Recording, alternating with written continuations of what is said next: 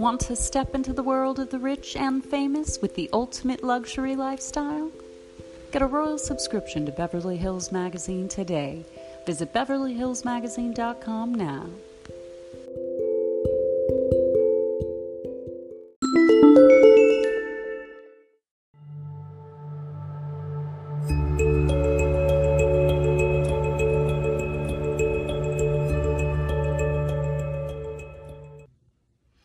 Hello, beloved children of God. We are back with Scripture today, reading Jeremiah 6:16.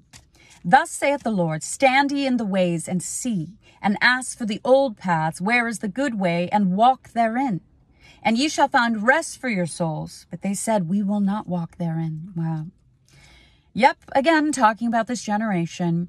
You know, the Lord is the light of the world, and whoever follows him shall not walk in darkness. And he has raised up many in these last days, a remnant of people, to shine the light of the gospel of the truth of God unto the people that are living in darkness. And yet, they don't turn from their wicked ways. They don't repent.